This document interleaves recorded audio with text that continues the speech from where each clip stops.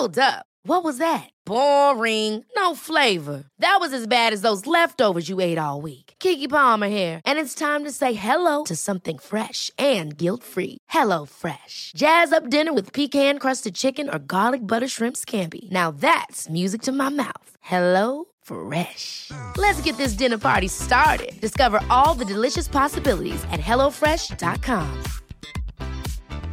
I'm Sandra, and I'm just the professional your small business was looking for. But you didn't hire me because you didn't use LinkedIn Jobs. LinkedIn has professionals you can't find anywhere else, including those who aren't actively looking for a new job, but might be open to the perfect role, like me.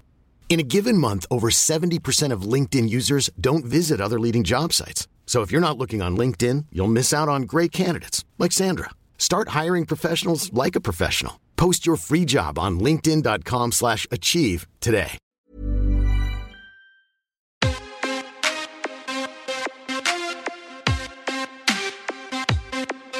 Welcome to the MMA Fan Podcast.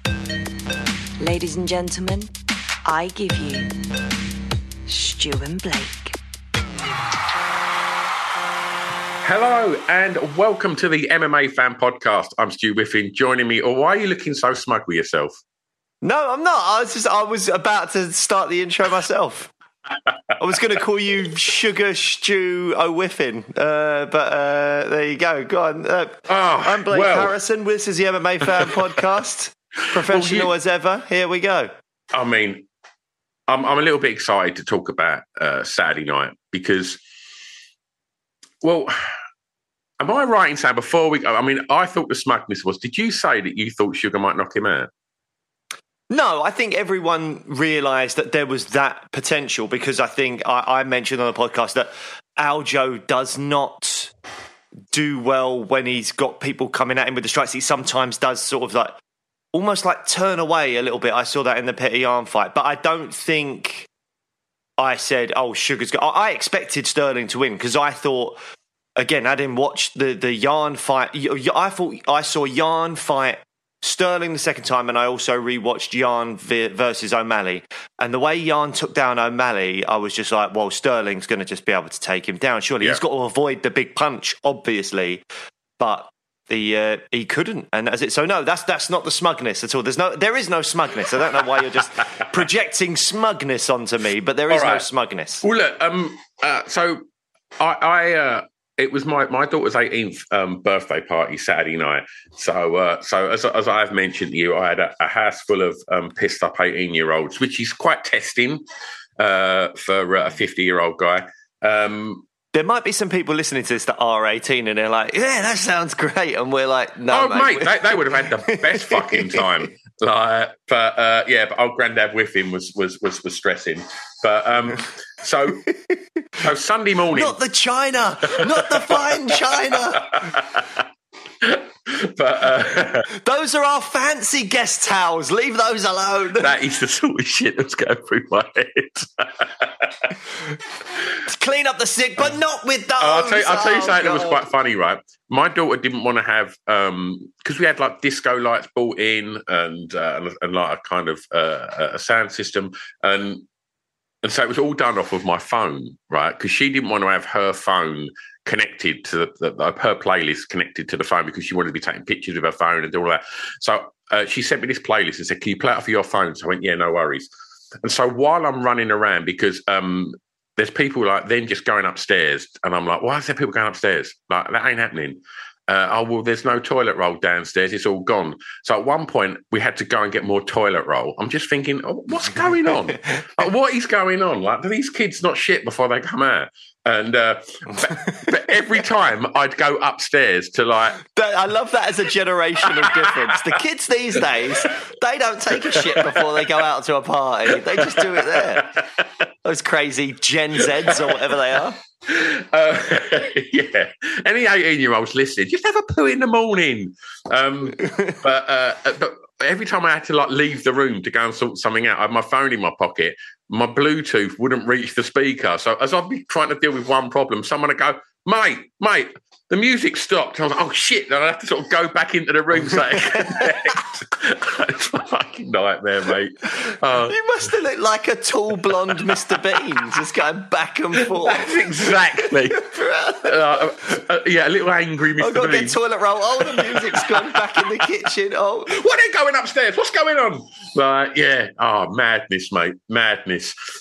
So my Sunday morning involved taking apart a huge gazebo and tidying up my house after literally just having some kind of, it looked like sort of one of them sort of like fraternity films, like, you know, like American Pie or something like that. There was, minus the red cups, it was just carnage. And so, yeah, I was sort of literally spent the day tidying the house. And I did watch the World Cup final and then got round to watching the UFC in the afternoon. What about you?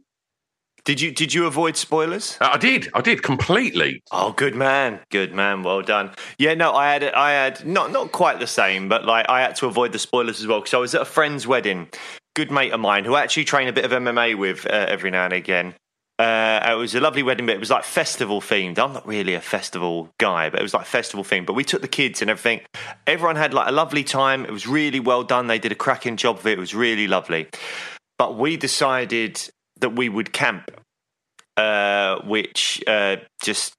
Right, I'm going to interject here, right? You know I've got my camper van and I love a bit of outdoors living. You don't strike me as that guy.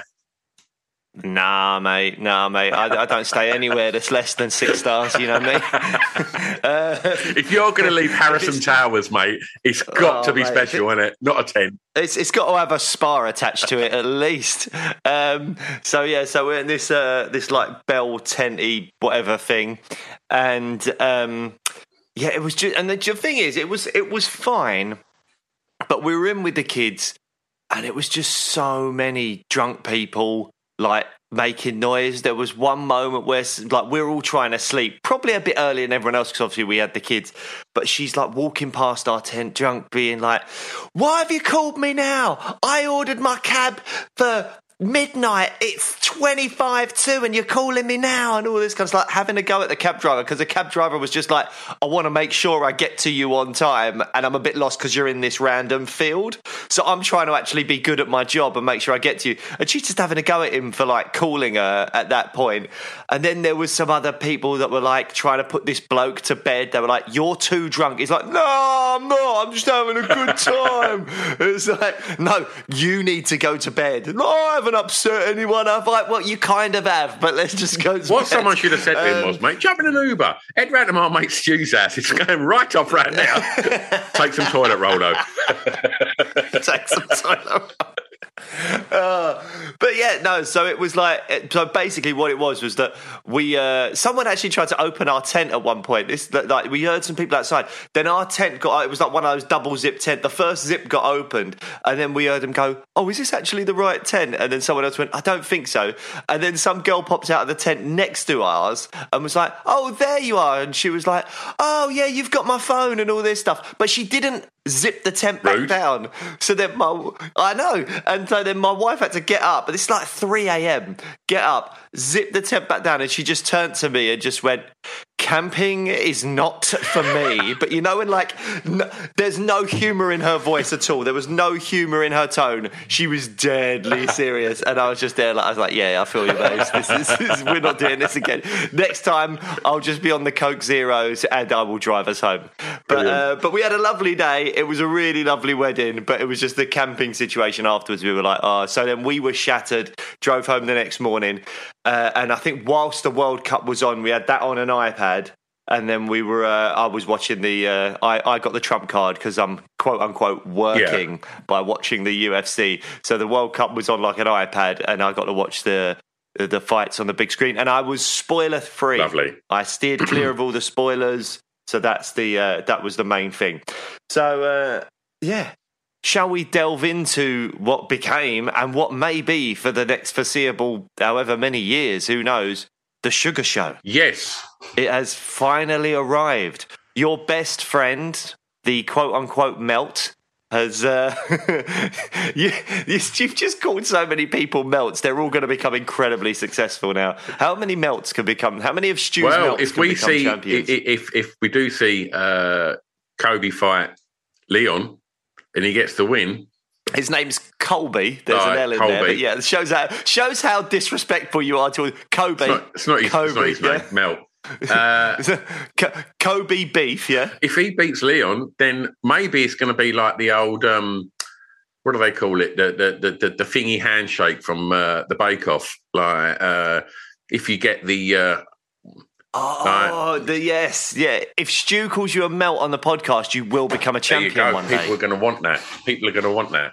That's it. It's going to be a huge moment for people when they're being called a melt by Stu, some old man in Essex. Well, I as you mentioned when I asked about the smugness earlier, I think we all thought Aljo was going to, wrestle him and grind him down. And obviously, we knew that with O'Malley's power, that there was always an opportunity for him to finish him. And boy, oh boy,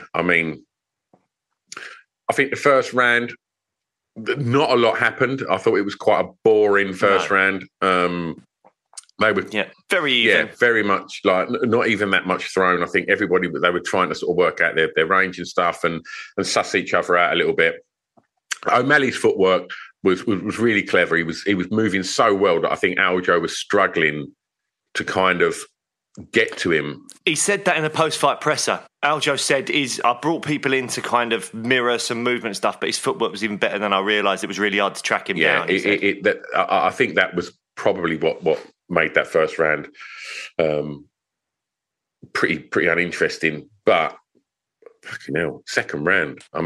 As far as that shot goes, it was perfect, wasn't it? I know lots of people have lined it up next to the Aldo McGregor shot, and it obviously very similar. Aljo's obviously come in and committed, and O'Malley's just the counter right was just beautiful, and it almost looked like he face planted him, didn't he? Again, a bit like the Aldo, and not as bad because obviously Aljo was still with it, and but it was great, and I think even Sean O'Malley said in the post-fight presser that he'd been watching that McGregor-Aldo finish a lot and sort of practicing that, and he kind of referenced how, punching going backwards is not easy. Not a lot of people can do it well, but he's someone that can do it very, very well, and he proved it. Yeah, it was phenomenal because and it shows you just how much it's like a game of inches or millimeters at times, because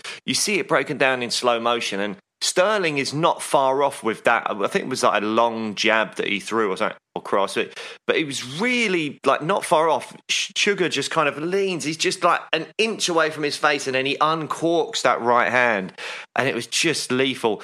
And then it goes to the ground and pound and stuff as well.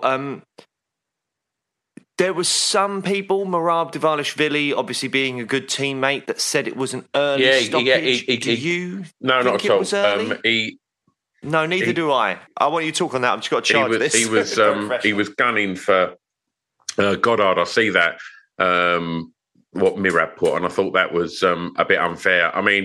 If you watch it, obviously so many of us have watched it back many times. When you watch that face plant, and how good that right hand was, I would have been interested to see, had he not swarmed him, like what sort of state Aljo would have been in.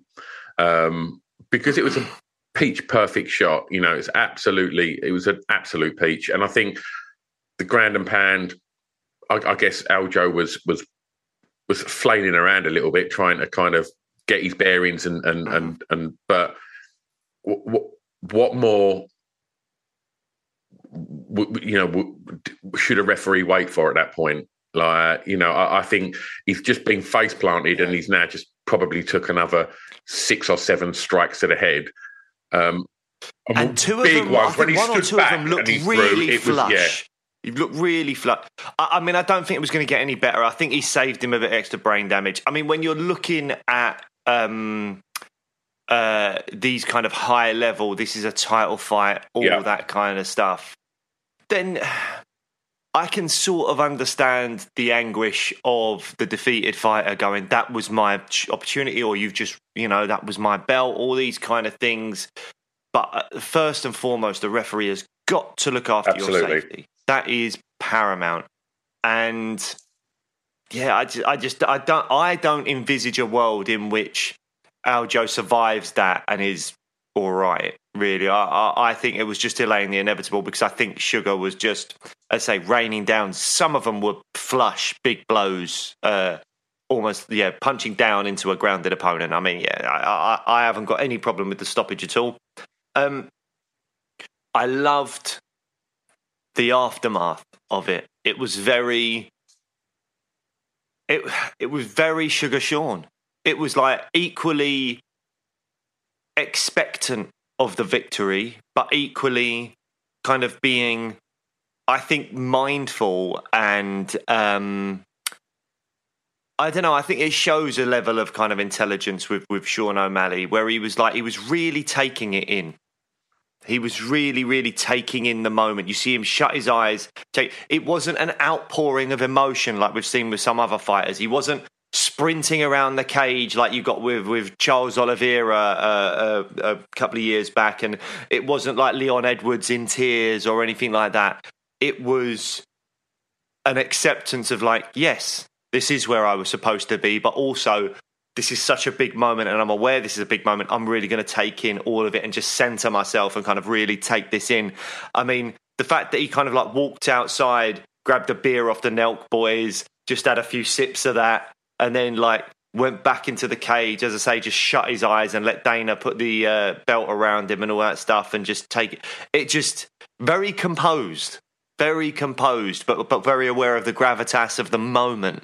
And I really loved that. And I think sometimes we can get distracted by the face tattoos and the colourful hair and all those things, and, the obsessions with like the Lamborghinis, and it's just never been my thing, all that kind of flashing your cash and all that stuff. But that's him. But what I think we can get distracted by that. But I think underneath it all is a guy that's very clever and very self-aware as well, and I think we've got something interesting. He's definitely self-aware, because look at the superstar he's become. I think maybe he fast-tracked to that title shot, and that's because it's the Sugar Show, and it is because of the hair, the tattoos, the whole look, the marketing that he's how he markets himself, and he's got that shot, and whether he deserved it or not, it doesn't matter. He's just beat the champ, and he is now the champ, and I thought it was quite interesting that the first fighter he called out, obviously he said, "Did Cheeto win tonight?" And then to hear, was it boring? And it probably was. Probably. He weren't far off the money. It wasn't the most exciting fight, I didn't think. No. We'll get on to that. But yeah, I guess he wants to have that fight. Well, he wants it in December. Cheeto has put out some tweets with like loads of bags of money, and also I think saying something about looking forward to fighting for the belt soon, or something like that. You don't know how official that is, but it looks like if O'Malley wants it for December, then why would you not do that? I mean, it seems like what you were saying earlier about like, has his run to the belt been made a little bit easier? I think maybe it has. Outside of Petian and now obviously Aljamain Sterling, everyone he had fought previously, I think, is no longer even in the UFC. It's not like they're out of the rankings, or they're not in the UFC anymore, but pretty much everyone he's fought, I think. So Jan obviously has been on a terrible run recently, but I don't think that takes anything away. I think Jan's still a phenomenal fighter.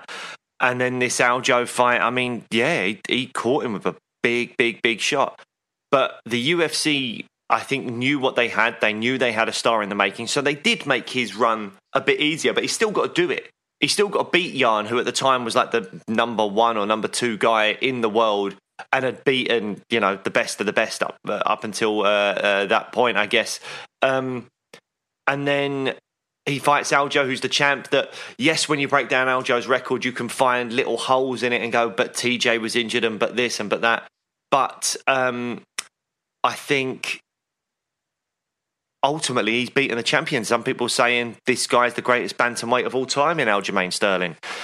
So the UFC know what they're doing. They released, which is something they don't do very often, his finish on YouTube, I believe, really, really quickly. And I think the UFC kind of promotional train, as it were, has really left the station now. And, they're putting out his stuff on YouTube. They're probably going to try and push him as an individual. Maybe they try and get him on some talk shows and all that kind of stuff. You don't get many champions doing like the American kind of talk show circuit. Ronda did it a while ago. Conor obviously does it. Other than that, If you thought the only way to get a more defined jawline with natural-looking results was through surgery, think again. Juvederm Volux XC is a non-surgical injectable gel filler that improves moderate to severe loss of jawline definition and can help you achieve natural-looking results with little downtime. Even better, this improved definition lasts up to 1 year with optimal treatment. No maintenance required. Improve jawline definition for a smooth, sculpted look with Juvederm Volux XC. For important safety information and to find a licensed specialist, visit Juvederm.com. That's JUVEDERM.com. Not for people with severe allergic reactions, allergies to lidocaine, or the proteins used in Juvederm. Common side effects include injection site redness, swelling, pain, tenderness, firmness, lumps, bumps, bruising, discoloration, or itching. There's a risk of unintentional injection into a blood vessel, which can cause vision abnormalities, blindness, stroke, temporary scabs, or scarring. Talk to a licensed specialist to find out if it's right for you. Hiring for your small business? If you're not looking for professionals on LinkedIn, you're looking in the wrong place. That's like looking for your car keys in a fish tank. LinkedIn helps you hire professionals you can't find anywhere else, even those who aren't actively searching for a new job but might be open to the perfect role. In a given month, over 70% of LinkedIn users don't even visit other leading job sites. So start looking in the right place. With LinkedIn, you can hire professionals like a professional. Post your free job on linkedin.com/achieve today. Hey there, it's Michelle Norris. I'm host of a podcast called Your Mama's Kitchen. When I travel, I'm usually looking for a way to find a taste of home when I'm not at home. And one of the things I love to do when I am at home is entertain. And Airbnb allows me to do that. When I was in California recently, I rented a house that had a great kitchen. And when we were sitting around the table, we were all thinking, we're in someone else's house. Someone could be in all of our homes as well. If you have a home, but you're not always at home, you have an Airbnb. Your home might be worth more than you think. Find out how much at airbnb.com/host. I don't know if Izzy has done stuff like that. I'm not sure. But it doesn't happen very often. And I wouldn't be surprised if Sean O'Malley ends up doing things where they're trying to push him to be a bit more of a crossover star. I don't think he's there yet. I think some people are being a bit premature, and some people I've listened to are speaking about Sean O'Malley as like, oh, he's the biggest thing since Conor. He might become that, but I still think he's got a little way to go before. I don't see him as bigger than Israel Adesanya at the moment. Do you? No, not at all. Not at all. But in terms of his fame, I'm not talking about like what he's achieved in the octagon. I'm talking about his accessibility to a ridiculously wide fan base. Obviously, Conor's the top. Then I think you've got Ronda. I still don't think she's been beat. Maybe Brock Lesnar's actually in there as well because of the whole WWE stuff. I think. But other than that, I think you've got Izzy, and then maybe Sugar is there at the moment under Izzy, but he could surpass a couple. I think as a casual fan, you're going to be drawn to Sean O'Malley just because of how he looks, and his fight style. He knocks people out, and so I think that's where the interest lies in him. I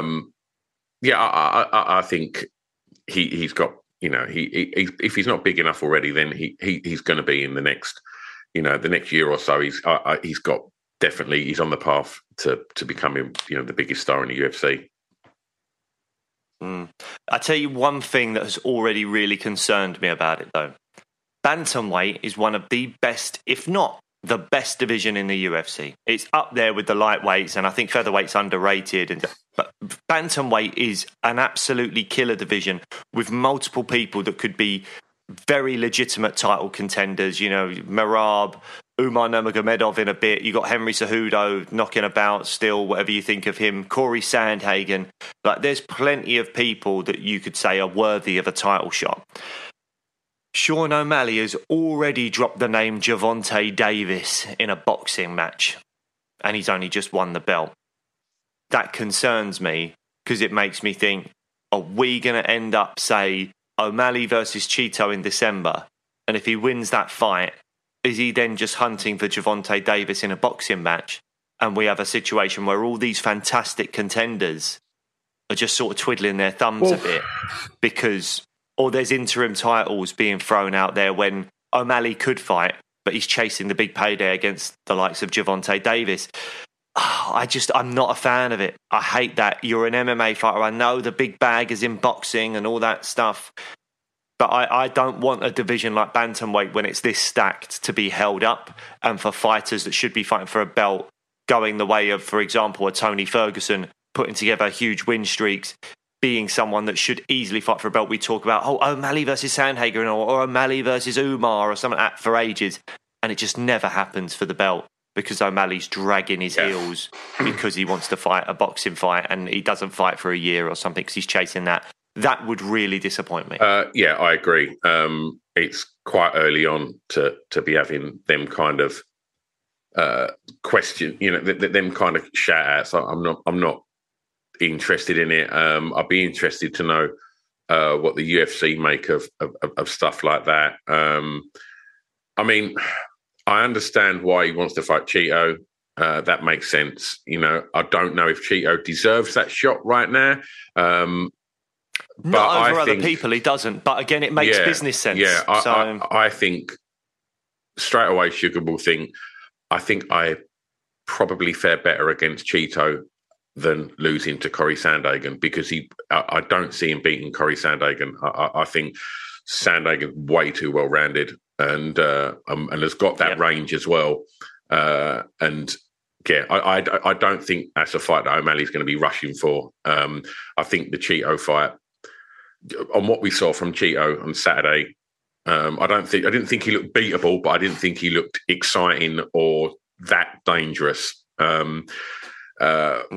But that said, I guess, we saw with the last Sandhagen fight, it wasn't that exciting, and maybe that's not done himself any favours in getting the title shot. No. But on that note, if I can just interject with regards to Sandhagen, something really great happened at the press conference that I saw, and that was Dana White referencing Sandhagen. And he said that Sandhagen has been texting him and calling him quite often since the fight against Rob Font, which was boring, apologising for the performance. And apparently Dana White's response, he said, has been, mate, don't worry about it. It doesn't take away from, your other exciting fights. We'll get you something soon where you'll be, you can put that fight kind of out of your mind. You're injured. I get it. Don't worry about it. So that was a good thing. That makes me think better things for Corey Sandhagen. But with the way this division could play out with O'Malley, you don't know. Everyone feels like it could take a little bit longer to get a title shot, maybe. I don't know. But anyway, sorry, I had to interject and talk about that Sandhagen thing because we've come out of this going, Dana's really annoyed with Sandhagen, but according to the press conference yesterday, he's quite understanding of the whole thing. That's really good to know. That's a fight I'd like to see, O'Malley Sandhagen. That interests me way more than the rematch with Cheeto. Yeah, I agree. I agree. Okay, well, look, should we move on, or did you want to talk about what potentially could be next for Sterling? I think we should touch on it because he was talking about going up to 145. Then in the cage, he said, if O'Malley's done that to me, what would Volk do to me? And I think that's probably true. What a brutally honest and brilliant thing to say. Like, to be that open. Yeah, but I think it might not be the best thing that he said emotionally. Like, in terms of, I don't know. Will he regret saying that if an opportunity to fight someone in the top 5 at featherweight comes along? And then he's got to go, I'm ready for Volk. Give me Volk. And everyone's like, hang on a minute. Only a few months ago, you said Volk's going to smash you. So I just don't know. I think it's very honest. I appreciate it. I also can see, I sort of do too, but I kind of feel like also it can be used against you. So it's a tricky game to get right. But now he's saying he doesn't know. He'd like the idea of having a rematch with O'Malley, but then he did say he was going to leave bantamweight to Marab. I mean, Merab. We've not mentioned Merab in the mix for O'Malley. I mean, O'Malley's not mentioning his name, is he? And well, I think there's a reason why. And don't get me wrong. I think Sandhagen is maybe a harder fight than Merab, because I think Merab is either going to be just right up in his face and get the wrestling exchanges and the clinch exchanges going and everything. But then I think Merab is such a worse striker than O'Malley that O'Malley can do what he did to Sterling and just time something and knock him out. I think that's very possible. Sandhagen, I think, is elite level on the feet, and he's shown recently that he's really well-rounded in terms of his wrestling as well.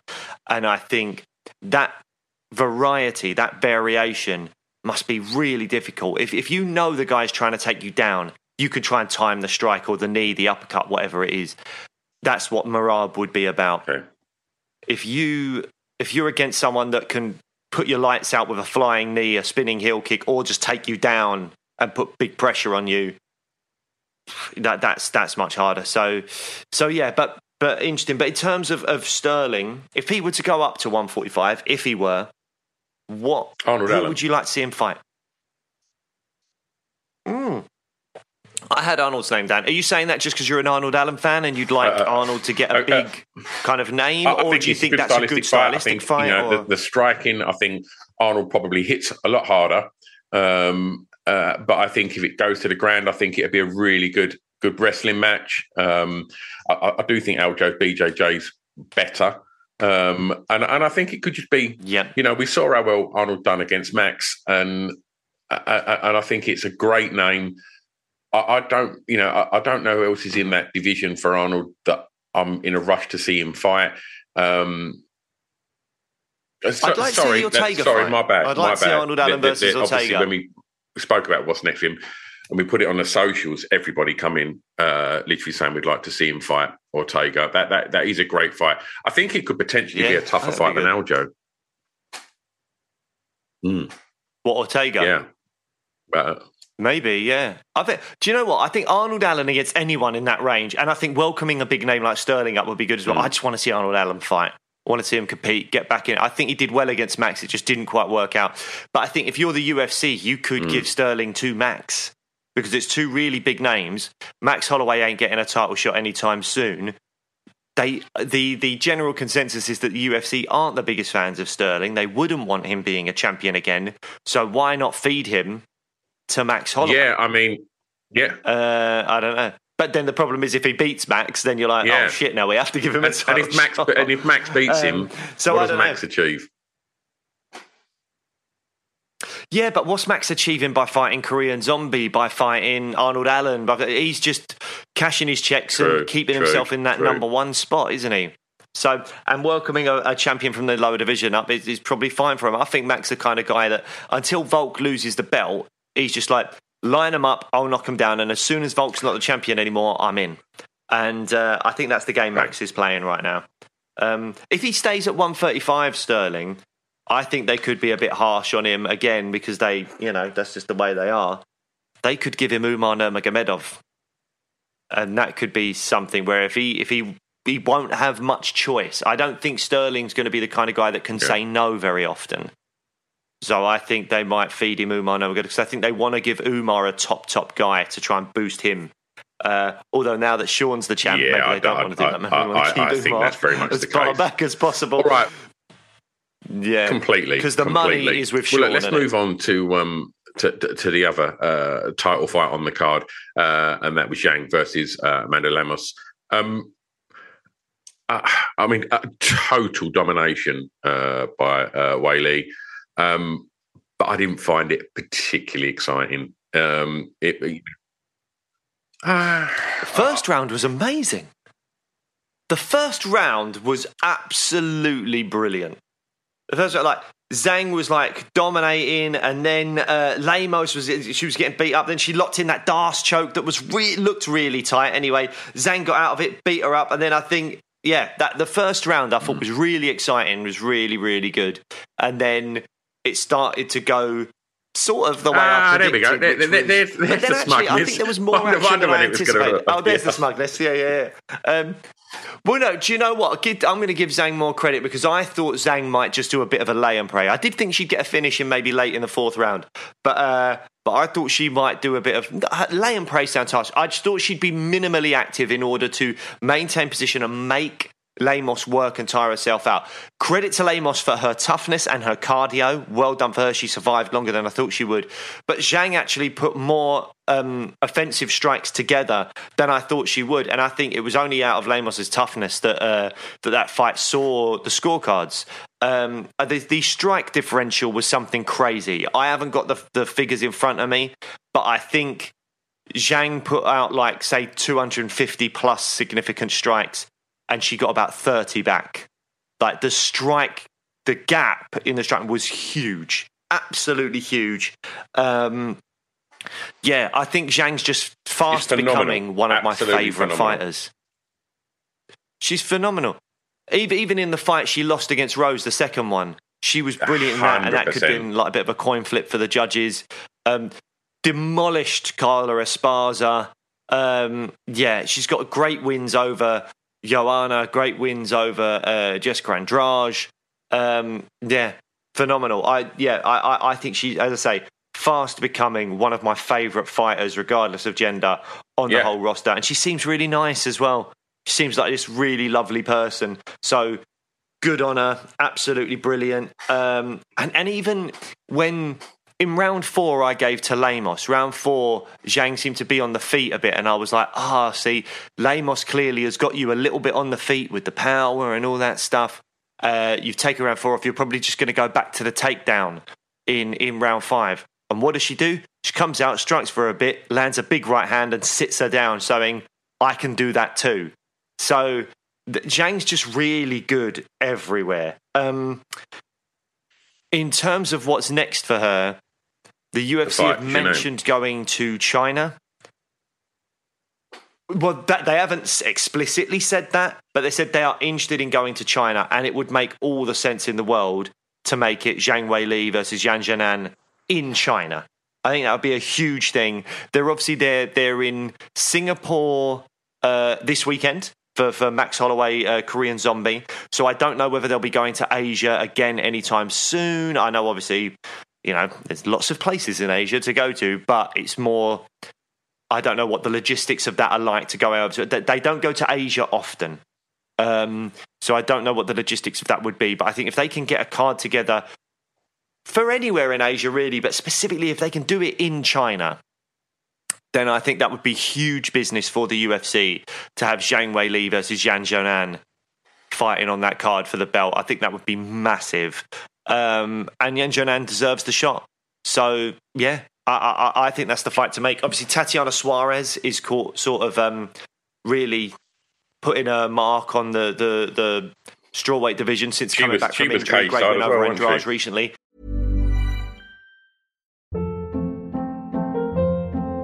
Hold up. What was that? Boring. No flavor. That was as bad as those leftovers you ate all week. Keke Palmer here, and it's time to say hello to something fresh and guilt-free. Hello Fresh. Jazz up dinner with pecan-crusted chicken or garlic butter shrimp scampi. Now that's music to my mouth. Hello Fresh. Let's get this dinner party started. Discover all the delicious possibilities at hellofresh.com. She is, she's there or thereabouts. I think, she is a dangerous fighter. And her wrestling, she's so big. If she fought against Zhang, God, that would be an interesting fight. And I think Zhang would have to really do her best to keep that one on the feet. That would be interesting. But there's contenders at strawweight. But I think Zhao versus Zhang is the fight I'd like to see next. And I think it makes sense for it to happen in Asia and ideally in China for the UFC's business. So we'll wait and see what goes on that. But then Zhang also has mentioned going up to 125. Would you favour Zhang against whoever wins out of Valentina and Grasso when they rematch? I think the Grasso fight's very winnable. I think she could. I mean, I've just pulled up the flyweight rankings. I wonder if Valentina might be winnable as well. I love Valentina. I think she's phenomenal. I don't know. Zhang is just...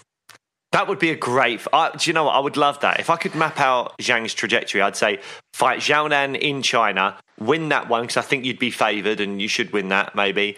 Then, if Valentina beat Grasso in the rematch, Valentina versus Zhang, also keeping her away from Suarez, I think is a good idea for a little while.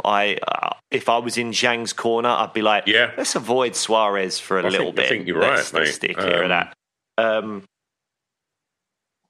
That would be great. Move up to 125. Taking on Valentina as well. That would be like... Because I think Zhang at the moment is the pound-for-pound 100%. female fighter on the planet. Yeah. So no, but I'm saying she officially is, in the rankings. I've not got it in front of me, but I think she is officially the pound-for-pound best female fighter on the planet. Valentina, for a while, was that. And in terms of historically, has been at that level longer than Zhang, I would say. So seeing those two fight each other, I think would be a really phenomenal fight. I would love to watch that. I think the build up to that could be obviously very, very respectful. It wouldn't be any trash talk or anything like that, but I'd just be fascinated by it. These two kind of female warriors just going for it. The ones that have had like belts and legacy and all that kind of stuff. Number one is Alexa Grasso, then Shevchenko, then Zhang. Oh, that is interesting.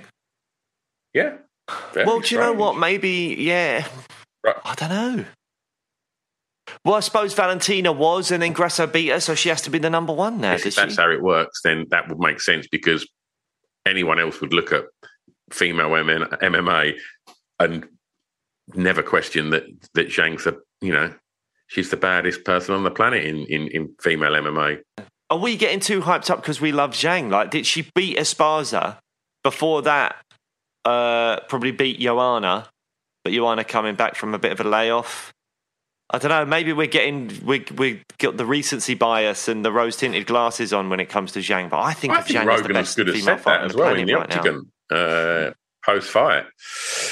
Anyway, maybe he did. Shall we move on to the fight, because we're 45 minutes in and we've only spoken about two fights, and this is the fight that I know it is. I think that's a sign of a good card, and I think, looking down through the rest of the card, after this next fight, I don't think there was huge fireworks on the rest of the card. However, two-time former guest of the show, Ian Gary versus Neil Magny.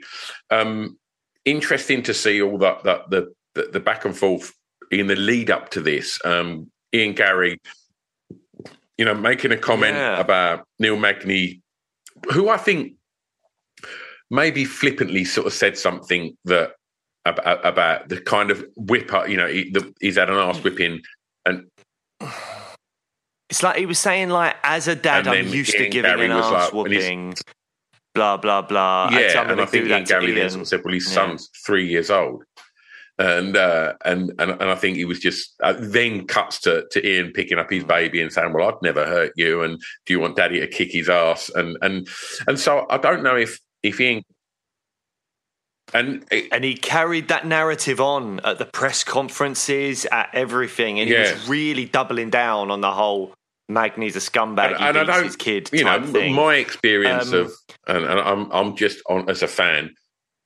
looking in on Neil Magny. I've always seen him to be quite a good sports person, and always come across like a really nice guy. So I don't know how much of that is there any truth in that, but I think Ian Gary wanted to grab that narrative and fuel himself with it, because we've never seen Ian Gary show any kind of animosity towards fighters. He's always been super friendly in like face-offs, but for some reason this one seemed to get under his skin.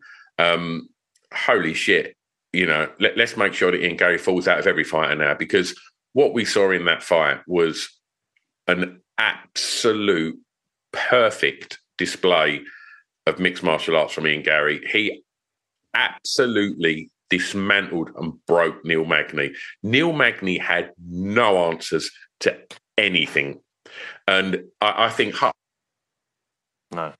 I mean, he did come in on a week's notice, but that was... No one does that to Neil Magny anyway. To say that it is easy for me to get overexcited because I'm a huge Ian Gary fan, but it is important that we do give that some attention. The fact that obviously he was meant to fight Jeff Neal, And he took that fight on a week's notice. But Neil Magny's cardio is never to be questioned. And I think that they mentioned that on the... And his cardio wasn't compromised during the fight. As they said in the commentary, it's not that he's tired. He's just getting beaten up. I don't know. It was like the first leg kick just took him off his feet.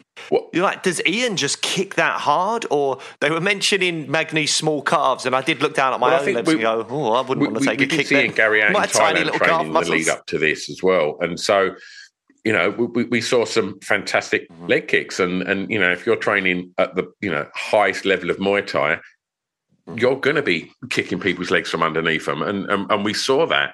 And we saw the pain that Magny was in. And, his legs were compromised. And obviously, he's tough as old boots. And, he was trying to get through it. But the point, I think it was even in the last round when he kicked him down and he was just literally screaming at him, get up.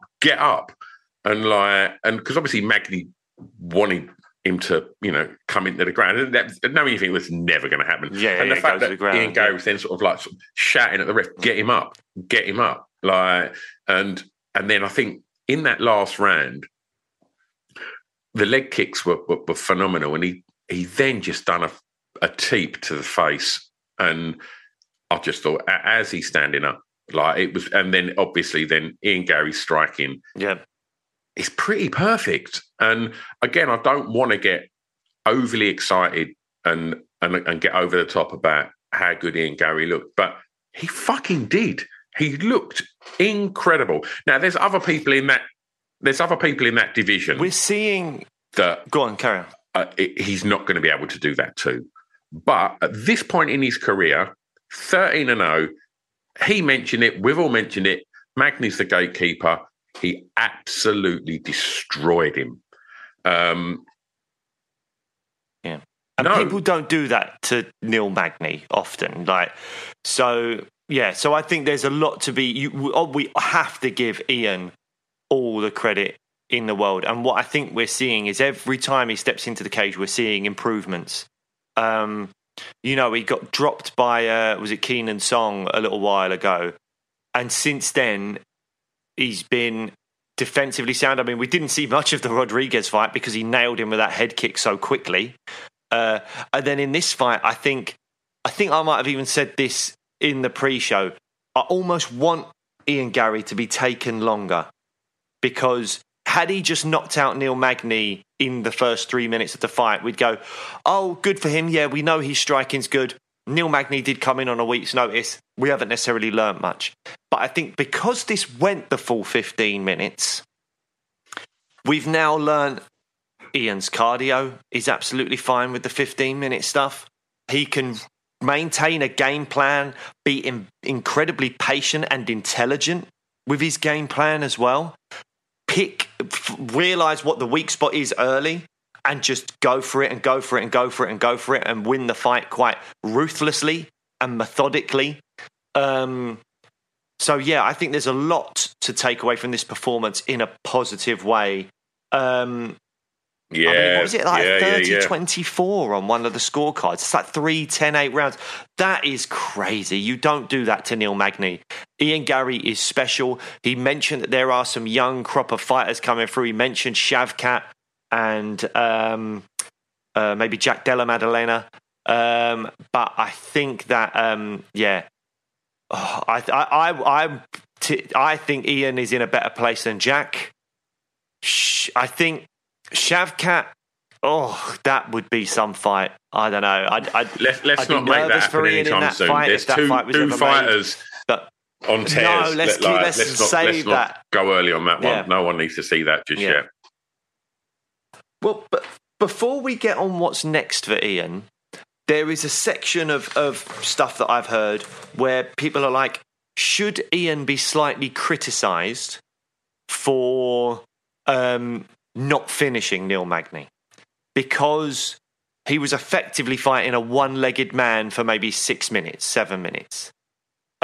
Should there be any criticism of him not getting a finish? I think so. It's Neil Magny.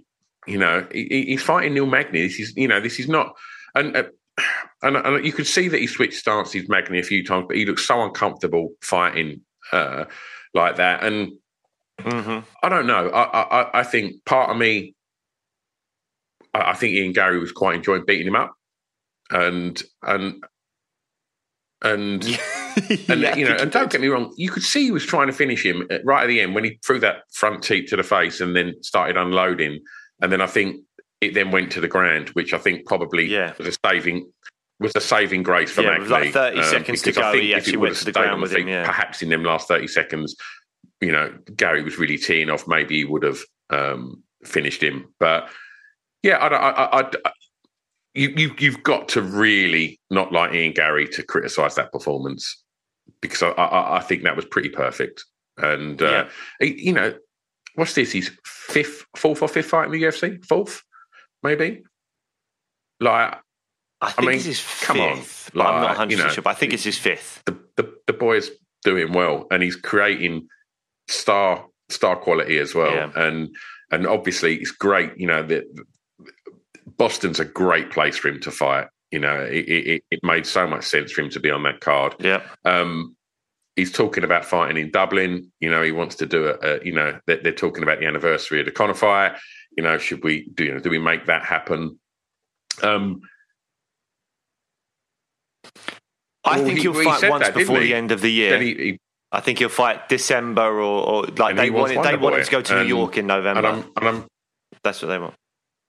Well, apparently Dana said Wonder Boy's turned the fight down already. Well, I mean, fair play. Yeah. I mean, what's there for Wonder Boy to get from? I mean, where's Ian Gary going to be ranked today, do you reckon? Maybe we're recording this on a Monday, by the way. Well, he'll be ranked. Well, Magny's 11, so he could be ranked 11. I don't necessarily think he should leapfrog Vicente Luque, who is 10th.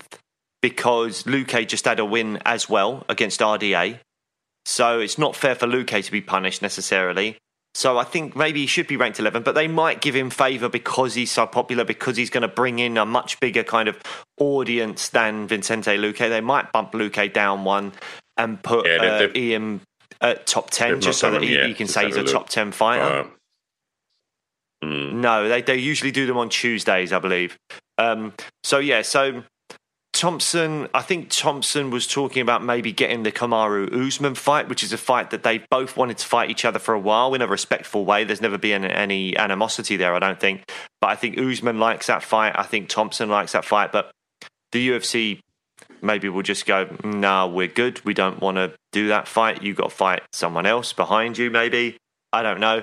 But the other thing is, just because Dana says that Thompson has said no, doesn't mean Thompson said no.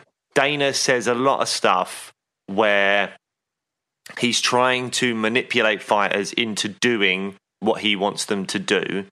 And it may very well be that they phoned up Thompson and said, New York, in November, MSG, you versus Ian Gary.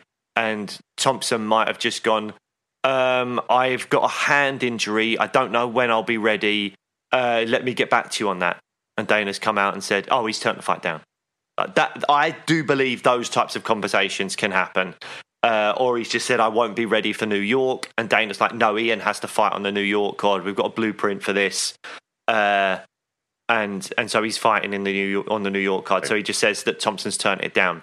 And we may very well see an Instagram post, a tweet, or Thompson going on an interview soon saying, that's not what happened. Didn't turn it down. Just said I wouldn't be fit for New York. Or he doesn't want to fight in New York because New York also has a problem with the taxes.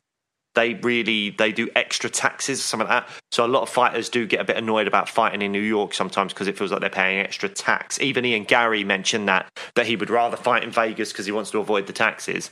But ultimately, I think he'll go wherever they want him to go, and he'll be a company man. Does the Jeff Neal fight still Thompson, ever happen, or is that ship sailed now? I don't know. Still ranked 8.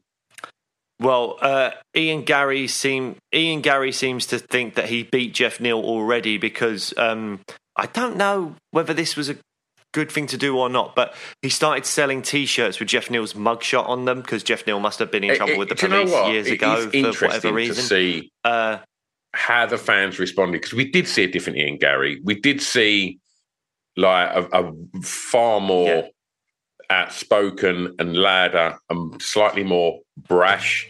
And I think, you read the comments, and we're fans of Ian Gary. He was so supportive to the podcast when we launched, and but as fans watching it, you have to look at what other fans are seeing, and when you read the comments, there's lots of, oh God, like it's just Conor Mark II, and it's impossible for there not to be comparisons, because brash, like confident, Irish fighters that are on absolute highlight reel finishes at the moment, and absolute schoolings of what he's just done with Magny. It's impossible not to see the correlation between the two fighters.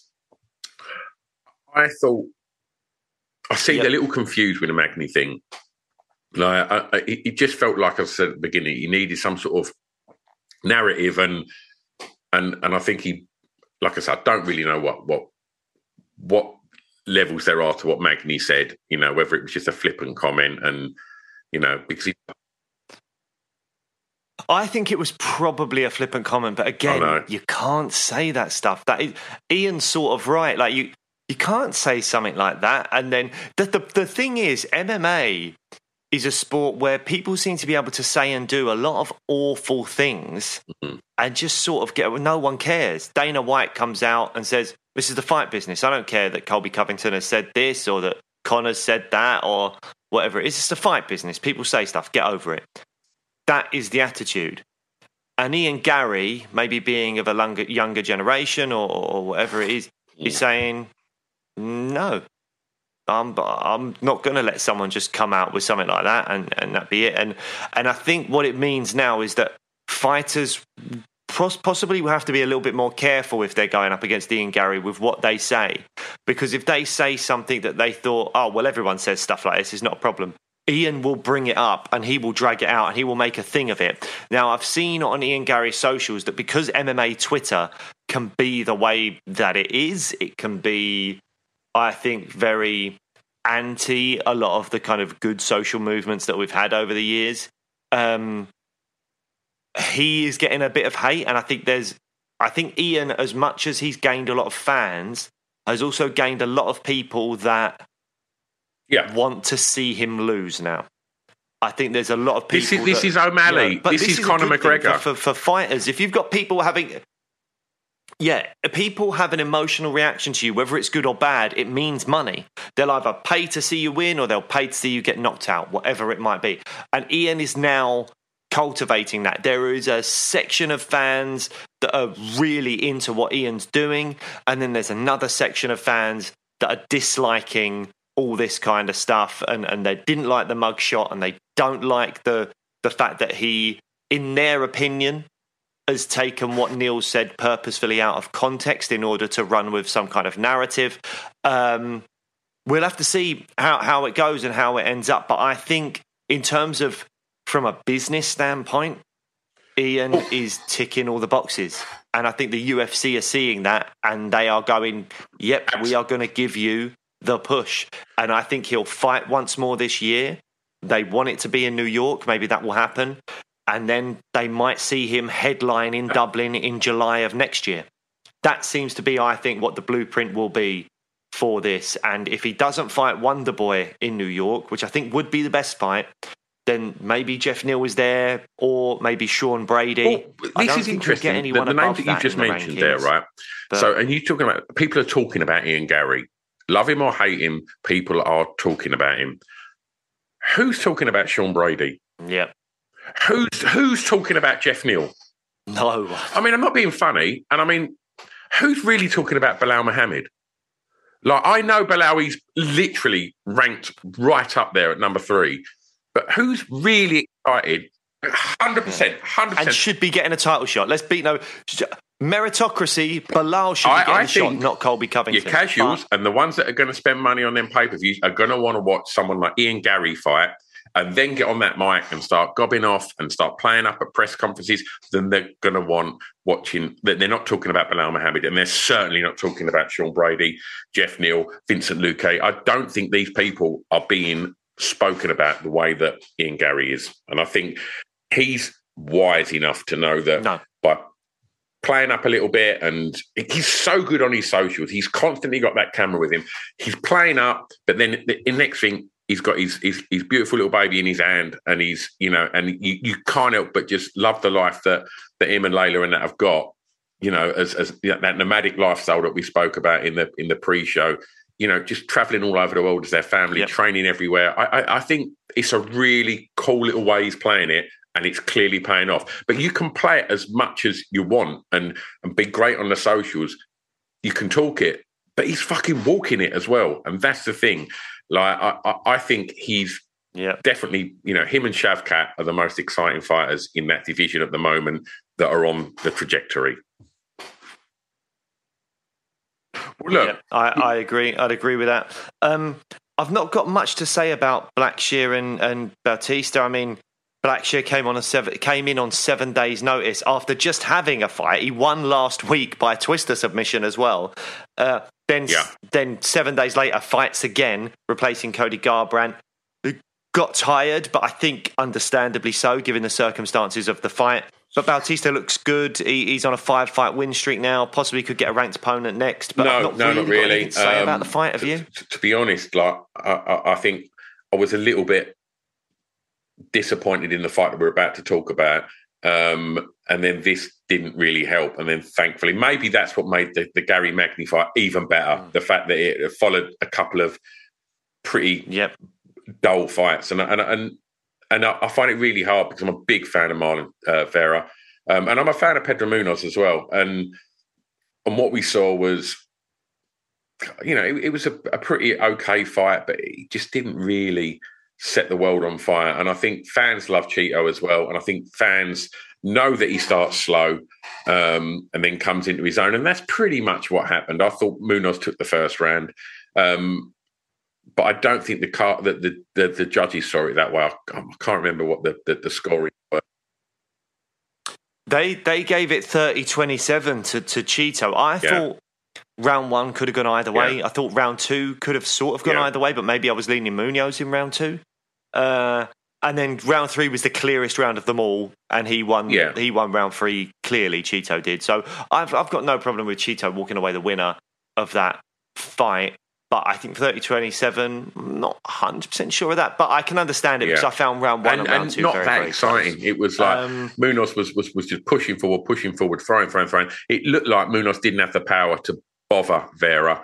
Vera seemed to, and also Cheeto walked out of there unscathed. And Cheeto's jab, he's pretty special. And he started to kind of find his range in the second round. And then by the third round, he was making a bit of a mess of Munoz's nose, and he looked like he was really establishing that sort of control of range and of the fight. But ultimately, it wasn't that exciting. But then that's, I guess, two highly skilled fighters that didn't really want to rock and roll on the floor. They wanted to keep it on the feet, and it was just a high level striking match. But there weren't huge fireworks, which is a shame.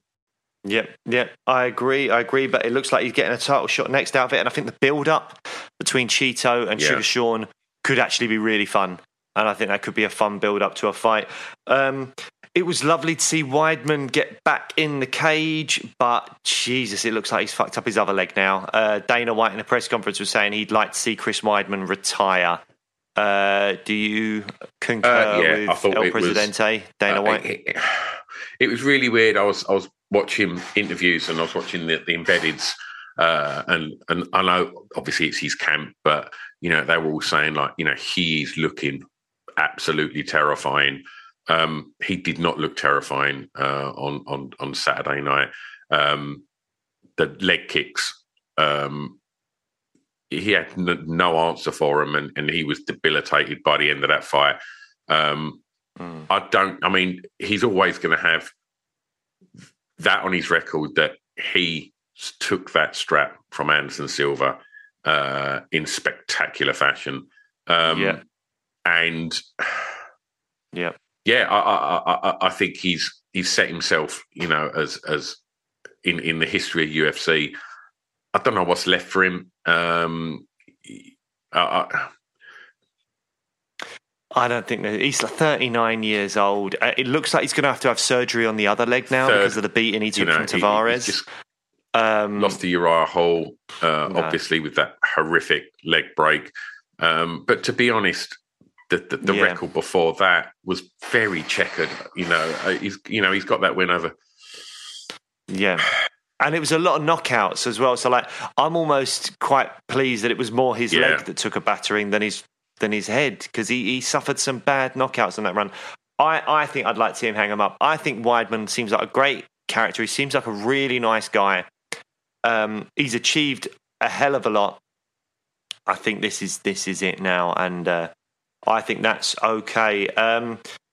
Rodriguez versus Tulinian, some horrific ground and pound elbows that knocked Tulinian out. I think he might have already been knocked out before the second one was landed there. So Greg Rodriguez with the win. Then you had the Ultimate Fighter stuff. Holobar versus Hubbard. Kurt Holobar became the lightweight Ultimate Fighter winner by triangle choke. But then we had shades of Bonner Griffin. Did you watch the prelims? Did you watch Katona versus Gibson? Yeah, that was quite a divisive character, isn't he? And is he? What's the Katona's deal then? I don't know. Huge, other than he trains at SBG. I've not been an avid viewer of the Ultimate Fighter this series. I know, we all. I checked out after about episode 4. To be honest, kind of sort of set himself aside from everybody in that house. I don't think people liked him. He's got a very strange way about him, and only from what you see in the edit, But I mean, it was pretty crazy fight. Enjoyed it. I'd be interested to see what he does back in the UFC. I haven't really got a lot more to say about that, to be honest, mate. What did you make of it?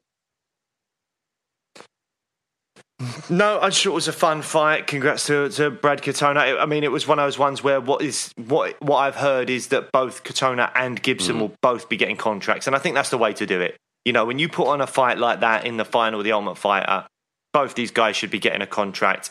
Congrats to both of them. They put on a great performance, and Katona came out on top. Other than that, Natalia Silva versus Andrea Lee kind of went a way that I thought it would. I kind of thought Silva might finish her, actually. But Silva's got that great taekwondo style. She's very, very fast, good striker. And Andrea Lee didn't have too many answers for her. It was a 30-27 performance. Silva will be ranked in the flyweight division. She'll be like 13th or 14th in the women's flyweight division. So congrats to her. There was a couple of other fights on the card, but I don't know that there's anything that anyone really No, not at all. I think there was too much exciting stuff to cover on this show. And like I say, we're over the hours mark now. So, I don't think anybody's desperate to talk about this, the Petrovsky's decision win over Meerschaert. I thought that was pretty average at best. And, and there was a few other fights on there. And, I think maybe we just sign off talking about the fact that we've got a very exciting new champ now, and it looks like the Melt, he's going to probably be the face of the UFC now for a while, because he's got some star quality, that boy. Well, absolutely. And one of the other things we haven't mentioned, and we'll do it just very, very briefly, is we are partnered with GamCare. If you are someone struggling with gambling addictions, or if you're a friend or a family member of someone struggling with gambling, then please check out GamCare. Yes. Stu, could you pull up the number on the website, please?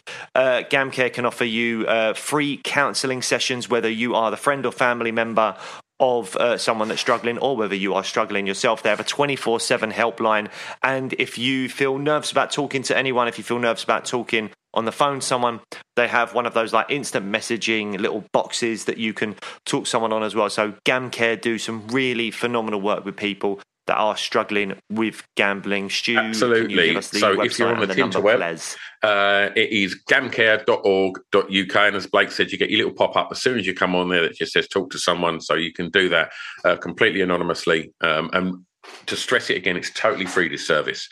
And if you want to call them, it's 0808 8020 133. That's 0808 8020 133. It's gamcare.org.uk. Well, some people are watching this on the mining of the YouTube. phone there. That was, if you've watched this on YouTube and you're still, they probably switched off now. To be fair, but they got a very wonderful moment of Stu miming a telephone. And lastly, reading that number out. Big love to George Hardwick, who come up a little bit short in Dana White's Contender Series this week, and looking forward to see what comes next for George. Obviously, he's an absolute beast, and just had a bit of a tough night in the office. And so looking forward to seeing him back defending his belt in Cage Warriors soon. And also, we've just dropped an episode with the Welsh gangster, Oban Elliott. That's out now. And we spoke to Oban ahead of his fight this week in Dana White's Contender Series. So go watch the wonderful Oban have his shot to get in the UFC this week on Dana White's Contender Series. Yes, and on that note, I believe I was an idiot and was constantly saying that his fight's on the 28th of August, maybe, during our episode. It's not.